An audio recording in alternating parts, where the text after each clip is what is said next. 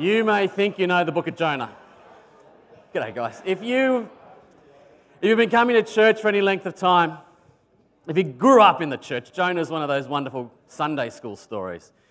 We teach the story of Jonah to our scripture kids. It's one of those stories that has shaped Western culture, even if you had nothing to do with the church. Many people know the story of Jonah, but its usefulness as a children's story, its usefulness as a Sunday school story doesn't mean that it sometimes loses its impact because we dismiss it as just a kid's story. But nothing could be further from the truth. This is a really impactful story.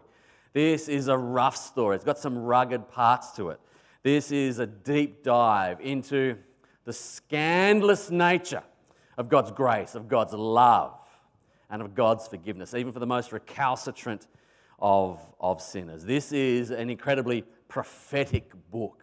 This book points to Jesus very, very clearly. Indeed, Jesus himself identifies with Jonah.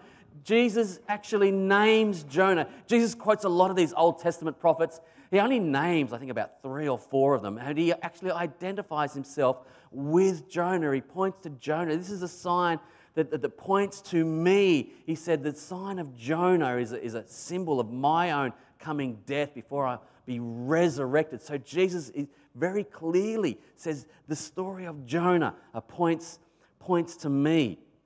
Indeed, there's other similarities between Jonah and Jesus himself. Jonah came from up north in what would later become Galilee, up near Nazareth, where Jesus grew up. That makes him a fairly unique character in that he was a prophet in what was the northern kingdom. If you know your history of Israel, you know the kingdom splits into 2 after the reign of King Solomon. And the northern kingdom, well, they have a series of bad kings. Things go from bad to worse. And Jonah is one of the prophets called to speak God's truth, God's hard truth from that northern 10 tribes. But he is fairly unique in that he's not even really called to his own people. He's called to preach to a pagan people. He's called to preach to a foreign land, to a foreign country. So Jonah is really quite unique in that sense. He's called to preach to a foreign city, to get out of his comfort zone. He's gone to preach to the biggest, baddest, nastiest, meanest, cruelest city of them all, Nineveh. Now this takes place, what you're about to read takes place about 750 BC. So Jonah is a prophet, right? A person raised up by God to speak God's truth into a particular setting, 750 years before Christ. At this time, the Assyrians are the dominant world power. The Assyrians are in the ascendancy, and Nineveh is their capital, and it is to this city that Jonah is called to go. In only a few decades' time, the Assyrians will actually conquer those northern 10 tribes, those northern 10 tribes of Israel. God will allow to be conquered due to their unfaithfulness. 722 BC, they're basically wiped off the face of the earth by these Assyrians, never to be seen again. There was a remnant that came to be known as the Samaritans later on in Jesus' time. But basically, the Assyrians wiped those northern 10 tribes of the original 12 off the face of the map. So this is a story of a man called to a really difficult calling, to a really scary calling. Nineveh was the capital of the empire, a huge city. No army could hope to conquer it. No army could even hope to surround it, to besiege it. But the wisdom, the foolishness of God is wiser than man's wisdom, and God has other plans. God takes the city. God ends up taking the city, conquering the city through but one man. One foolish man. One scared man. One angry man. One very silly, stupid man, a coward. God uses this one man. He besieges this one man, besieges a city and takes it, transforms it. He uses this one foolish, flawed man to bring about revival in the biggest, baddest city of all. Now, you kind of know the story. I'm not going to read the whole thing tonight, but you know the story. I think most of us know the story. If you don't, here is a quick recap Jonah is called by God to go and to preach to Nineveh. It's only 4 chapters long. Go and have a read of it in your own time tonight. But basically, by this stage, we're going to pick it up in chapter 3. God has already called Jonah once. He's already called Jonah and said, go to Nineveh, preach to it. What does Jonah do? Well, you tell me, what does he do? He flees, he runs, he doesn't just not obey, he flees in the opposite direction, runs in the polar opposite direction. He's in Israel, called to head east, he heads due west. He couldn't have been more disobedient if he tried. He jumps on a boat to Tarshish. We don't actually know where Tarshish is. Tarshish is mentioned several times in the Old Testament. We don't exactly know the site of the city. We do know that it was somewhere, a port on the Med, somewhere on the Mediterranean. Possibly modern-day Tunisia, possibly modern-day Sardinia, possibly as far away as Spain. He's trying to get away from God like a fool. God, of course, has other ideas. Storm comes up, the boat that he's in is in great peril. He's chucked overboard. God provides a giant fish to swallow him up. He's in the belly of this fish for 3 days. Now, you thought you had a bad week. He's in the internal digestive tract of a giant fish. In the fish, he repents. By this stage, Jonah comes to his senses, realizes what a fool he has been, and he repents. God hears his prayer. This is chapter 2. He hears his prayer, and God commands the fish to literally vomit him up onto the beach. That's where we pick up our reading. Jonah, disobedient, foolish, in the belly of a fish, spat up on a beach, and that is where we pick up our reading from this morning. But be on the lookout. We're going to learn a lot of things from this story of Jonah. We're going to learn that God is God wherever you go. You can't flee from God. There is nowhere you can escape from God. That God is able to use even the most reluctant of people, even the most flawed of people, stupid people, disobedient people for His good ends, to achieve miraculous things. Even the unlikeliest of people and cultures can and do repent. Praise God. And when they do repent, God is gracious. God is loving. God loves even the worst of sinners. And God is gracious. Let's pick up the story at the start of chapter 3. Then the word of the Lord came to Jonah a second time. Go to the great city of Nineveh and proclaim the message that I give you. Jonah obeyed the word of the Lord and went to Nineveh. Now Nineveh was a very large city. It took 3 days to go through it. Jonah began by going a day's journey into the city, proclaiming 40 more days and Nineveh will be overthrown. The Ninevites believed God. A fast was proclaimed, and all of them, from the greatest to the least, put on sackcloth. When Jonah's warning reached the king of Nineveh, he rose from his throne, took off his royal robes, covered himself with sackcloth, and sat down in the dust. This is the proclamation he issued in Nineveh. By the decree of the king and his nobles, do not let any people or animals, herds or flocks taste anything. Do not let them eat or drink, but let the people and animals be covered with sackcloth.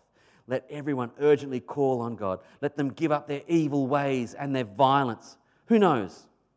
God may yet relent with and his compassion turn from his fierce anger so that we may not perish. When God saw what they did and how they turned from their evil ways, he relented and did not bring on them the destruction he had threatened. But to Jonah, this seemed very wrong, and he became angry. He prayed to the Lord, "Isn't this what I said, Lord, when I was still at home? This is what I tried to forestall by fleeing to Tarshish. I knew that you are a gracious and a compassionate God, slow to anger, abounding in love, a God who relents from sending calamity. Now, Lord, take away my life, for it is better for me to die than to live."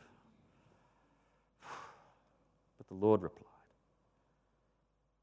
"Is it right for you to be angry?" Jonah had gone out and sat down at a place east of the city. There he made himself a shelter, sat in its shade, and waited to see what would happen to the city. Church, let's pray. Loving Lord, come to us now. Please use these simple words as a vehicle for your word. Help us hear your voice and to distill your will for us in these words of Scripture. Lord, we long for your wisdom. Come now and teach us, we pray. Amen. What you need to know about the Assyrians is that they were very cruel people, a very cruel and bloodthirsty people. This was a mighty empire. Nineveh was the greatest city the world had ever seen, their capital. They devoted most of their time and energy to warfare, to conquering other nations. That was what they did. It was in their DNA. It was who they were. We know on top of all of that, they were particularly bloodthirsty and cruel to their victims. We know this because they celebrated themselves. You can still to this day go and see the stone carvings or the frescoes. I was actually going to show you, but they're actually a little bit bloodthirsty. They would skin their victims alive. They would chop off hands and feet, pull tongues out. They would impale them on poles. This was a cruel, sadistic people. It's not only Jonah that talks about the sins of Nineveh. The prophet Nahum, another one of the minor prophets you'll find towards the back of your Old Testament, tucked away there with Jonah. The prophet Nahum also talks about the horrors of Nineveh. He actually writes, who has ever escaped your endless cruelty? Who has ever escaped your endless cruelty? Now, friends, first thing I want us to know is that we shouldn't be surprised at any of this, because this is the base state of man. Without God, this is actually where humanity ends up. Particularly in the case of a pagan, a godless, polytheistic world like the ancient Ninevites or the ancient Greeks. Many of those ancient cultures believed in polytheism or many gods. And if you know anything, for example, about the Greek pantheon of gods, these gods were not particularly likable characters. These were flawed gods. These were people who played with people's lives. They were often fired and in conflict. They were out for themselves.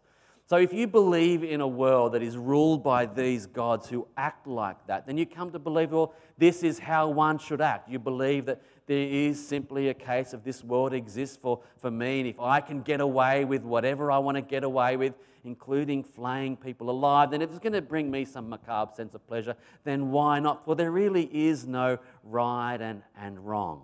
It took the profound concept of monotheism, probably the most profound idea, notion in the history of man, that there is one God, that there is right and wrong, and from this God comes a sense of justice, an objective truth, objective justice. Some people think that God is sort of answerable to a higher sense of justice, that God has to submit to justice. It doesn't work like that. God is justice.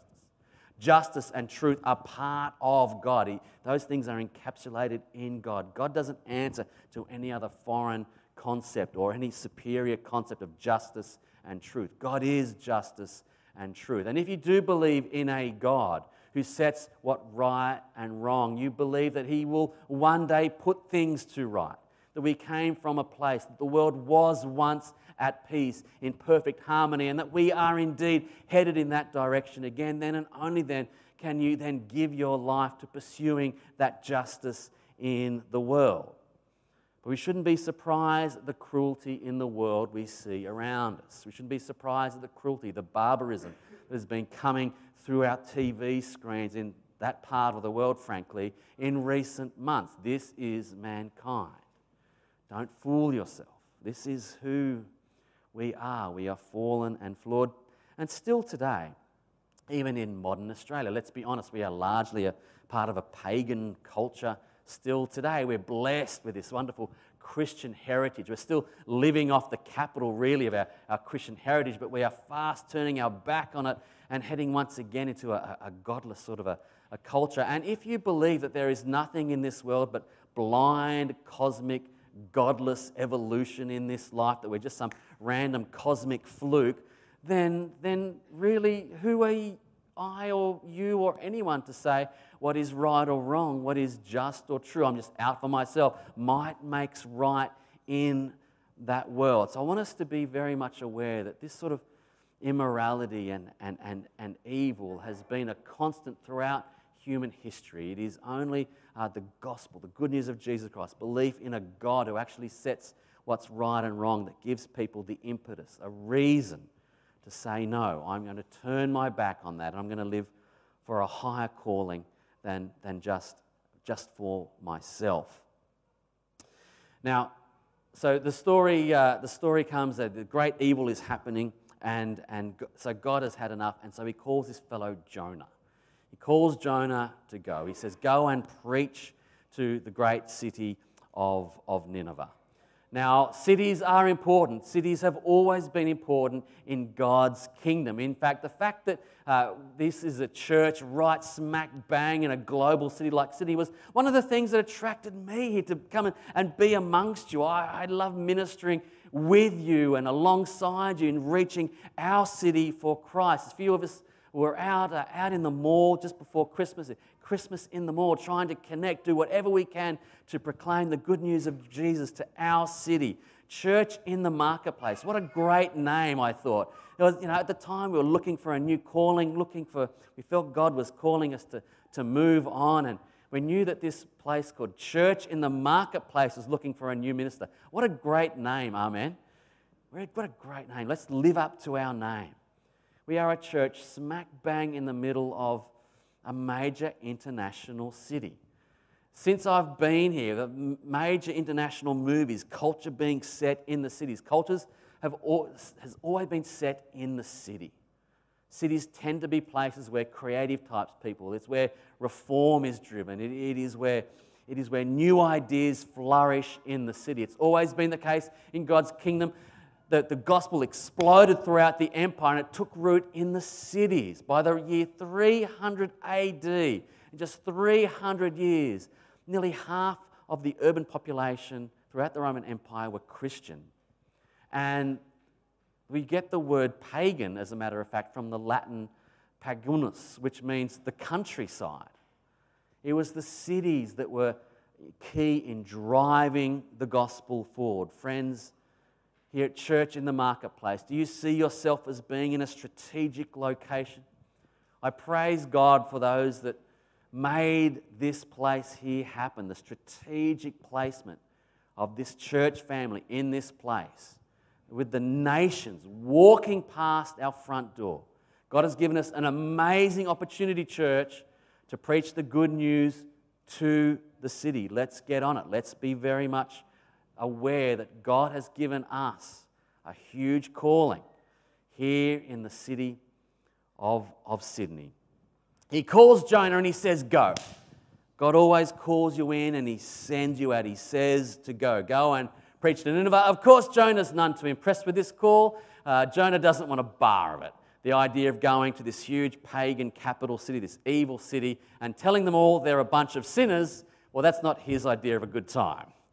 Quite understandably, he's none too impressed with that, so he flees, and that's where we got to in the story today. What I want you to notice, however, is that the chapter and verses in your modern Bible are not there in the original Hebrew. There's no gap from when he's vomited up on the beach to when God's call comes a second time. There's no gap.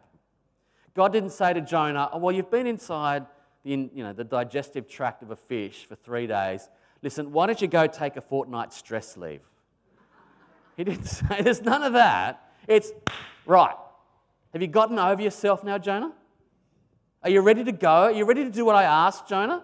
Straight away. There's no go take a break, go recuperate. No. He's vomited up on the beach and the word of the Lord comes again and says, go to Nineveh. Are you ready to heed my calling?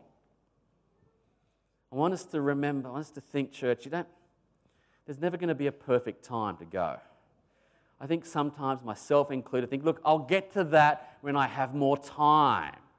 I'm not saying there's not a time and a season to rest and to recuperate and to heal. But if you're waiting for the perfect moment to heed God's call in your life, let me tell you, friend, it's never going to happen. God doesn't call the well-rested. He doesn't call those with plenty of time. He doesn't just call those with the gift of the gab. He doesn't just call those with a theology degree. He doesn't just call those with the resource. He calls you. He simply calls you wherever you are, wherever you find yourself, vomited up on a beach, to go and to be His person wherever you may find yourself. That's a bit of a challenge, I think, for us. Even in this really awkward, stinky situation, God still comes to Jonah and says, go. Jonah, to his credit, suitably humbled at this point, he does indeed go. He goes and he preaches. And you know what? They repent. It's amazing. This is a miracle for the ages. We're not given a lot of the details. He simply goes into the city. You can imagine him wandering around for a bit. He says, firstly, he sort of wanders through, but then you can imagine him setting up his soapbox in the middle of the town square and calls them all to repentance. In 40 days, look out, God's going to smite you all. And by a miracle, it works. This isn't a particularly good sermon from Jonah. It's the worst gospel presentation of all time. Nothing about God's love and grace. He simply calls them to repentance, and somehow this city repents. The king himself gets down off his throne, takes off his fancy robes, covers himself in sackcloth, sits down in the dust and issues a decree that all people are going to fast and to repent. It's an amazing story. It is absolutely an amazing accomplishment. This is a lesson for us, I think. This is an encouragement to me, and I hope it is to you. Even the worst of cultures can and do repent. Now, modern Aussie culture is not skinning people alive, but we need modern-day Jonahs. Aussie Jonahs needed. And you know what? Things seem as though they're hopeless. It can seem as though we're waiting in eternity for revival to come. But I reckon God's call will come. It is coming. I don't know when, but things can change very quickly. And cultures can and do repent. Revival can and does break out. Some of you might be familiar with the Welsh revivals of the early 1900s. Not that long ago. Just a century ago in Wales. They couldn't put rugby teams on the paddock, which is for Wales is pretty significant. They were all too busy praying, going to church. Down in the coal mines, they were running Bible studies. The owners of the coal mines had to build new tool sheds because the workers that were so convicted of the thieving that had been done, taking home the tools, stealing the tools from the mines, brought them all back and handed them back. Revival can and does break out. This should be a word of hope to us, that even in our time, in our culture, God can and does work. Now, you would think that this would make Jonah very happy. You would think that Jonah would be ecstatic. This is something to tell the grandkids about. I was there. I was there when revival broke out in Nineveh. In Nineveh!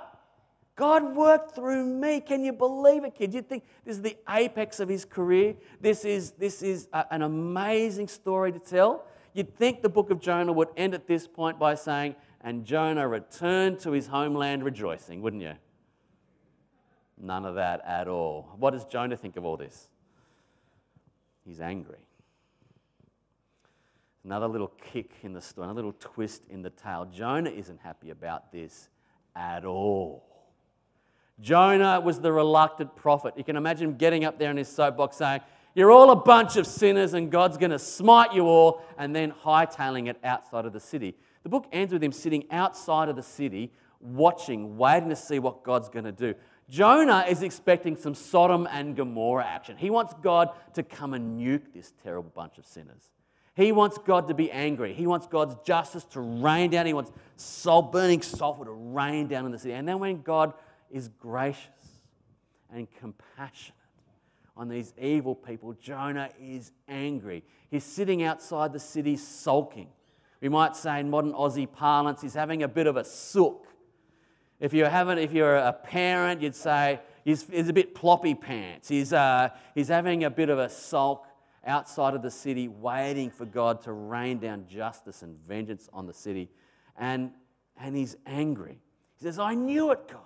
I knew you would. I'm so angry with you, God. I can't believe you did this. I knew this had happened.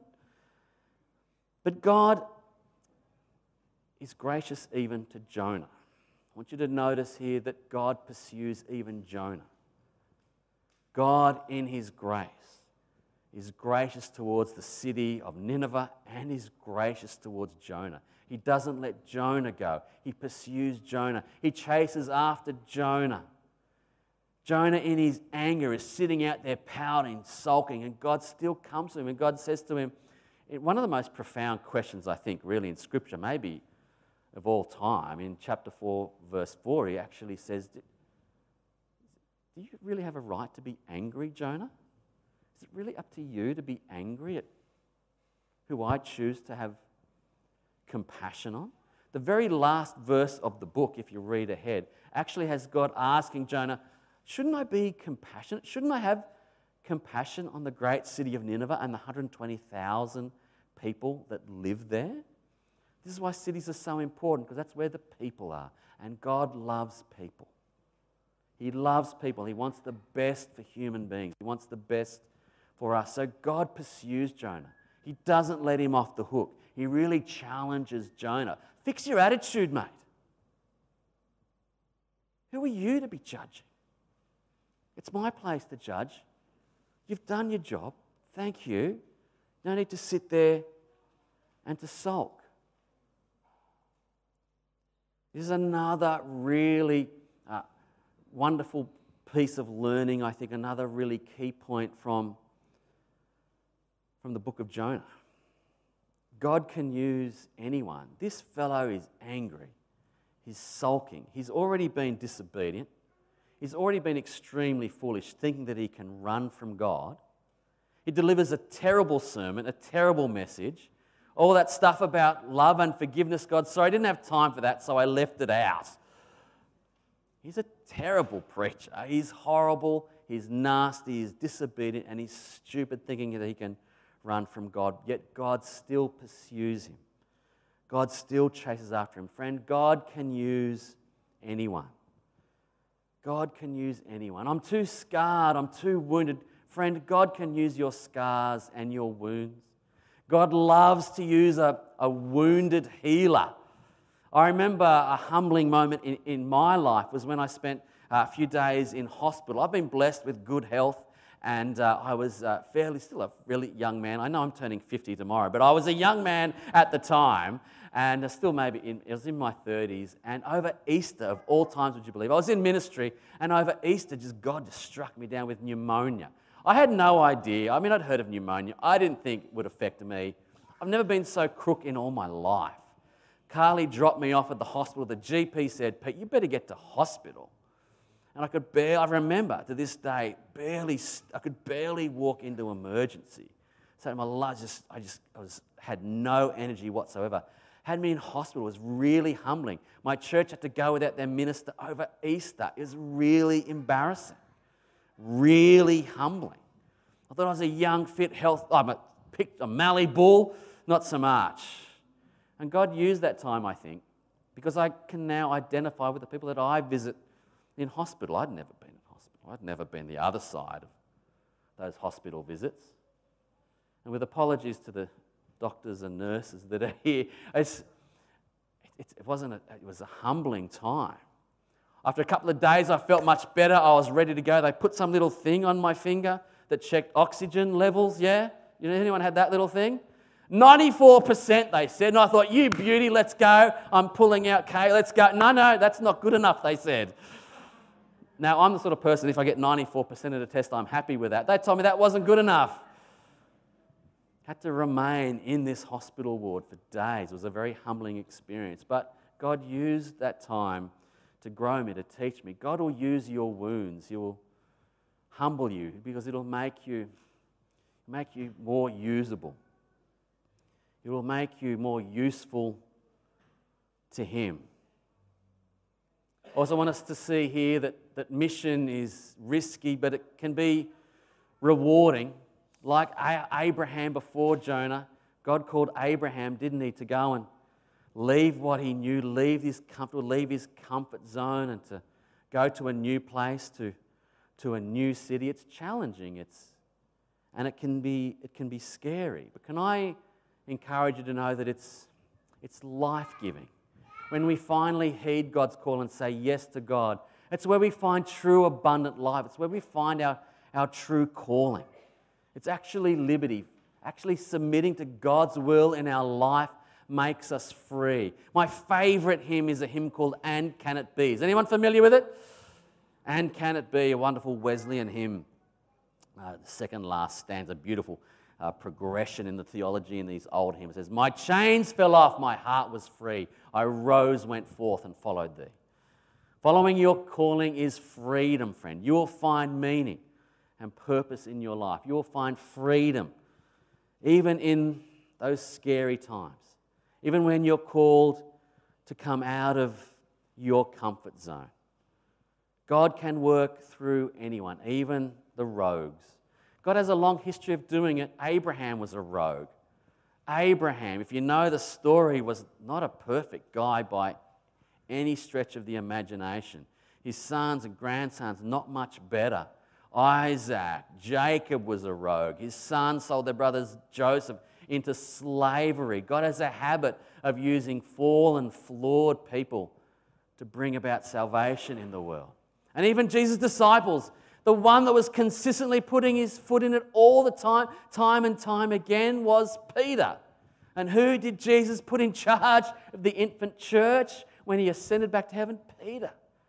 God loves using broken, imperfect people like you and I to grow his kingdom. And don't we need some modern day Jonahs here in Australia? God is desperately calling out for Jonahs to go out and to be out in the marketplace, to go out and to call our nation to repentance. Modern Australia needs Jonahs to call them back to God, back to their first love. We're not skinning people alive, beheading people, but Aussies need Jesus. We desperately are in need of Jesus.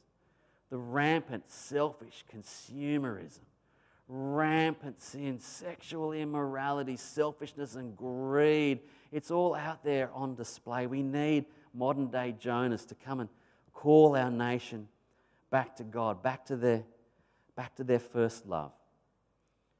Can I encourage you in closing, if you feel as though you're not yet ready to be a Jonah, can I encourage you to know that you need to draw strength in knowing who you are in Christ. It's only possible to go out and to be a modern day Jonah out in Sydney today if you're confident in who you are in Christ. You need to have the confidence to know that you don't have to be perfect. You need to know that you're a sinner, just like everyone else. Don't be that modern day Jonah sitting out there sulking with his arms crossed, being that modern day religious stuck-up person thinking he's better than the people that he's ministering to. Because by the way, that's where Jonah was at that point, right? Jonah thinks he's better than those people. This is the phase of his life where he's like the modern day stuck-up religious person. You know, that very judgmental, condescending, religious type of person that thinks, I know the truth, I live the truth, therefore I'm better than you. Kill that off as soon as you sense that rising up in your church. Let's kill that off and look to Jesus and know that we're a sinner saved by grace. Jonah, of course, tried to flee the city. And even when he got there, he was angry with it. Jesus, well, he left what was comfortable. He left what he knew and willingly went to the big city. He willingly went to Jerusalem, knowing that it would indeed kill him. And what did he do? He wept over it. He didn't get angry, he wept over it. He wept for it. He wept, oh, Jerusalem. They're driving nails into his hands. He's praying, Father, forgive them, for they know not what they do. Jesus left his comfort zone in perfect union with his heavenly Father and with the Spirit to come and be a missionary here on earth. Jesus is our ultimate example of being a cross-cultural missionary to a culture that does not know him. Jesus went into the city and indeed died in our place. He didn't avoid evil. He didn't say it's not for me. He didn't try to say, well, I'm just going to let it be, because that is an option that so many of us think is easier. But Is avoiding evil really any better? All you're really doing is leaving it for someone else to deal with. Jesus tackled evil head on, and he took it into himself. He paid the price for all of my evil, dealt with it once and for all, washed me clean, made me acceptable to God once more, reconciled me back to my heavenly Father. Praise God. The book of Jonah ends with the words, well, our reading started with these wonderful words that the word of the Lord came a second time. Well, it's come 1,000 times since then, and it's going to come again in our time, in our city. Can you hear God's call? Do you hear God's word rising up once again? In our day and our city, God's word will come again. Do you hear it, church? Let's pray. Our loving Lord, we pray for your help because we need your help in reaching our city. We seek to be modern-day Jonahs. Help us to be Jonahs, though we are sometimes reluctant, though we are at times angry, sulking, flawed, imperfect with our words. Help us to nevertheless be obedient to your call and to go. Help us to hear your call upon our lives as individuals and indeed as a church family to reach our city for Christ, proclaiming the abundant life that he brings. Here we are, Lord. Use us, we pray. In Jesus' name. All the people said,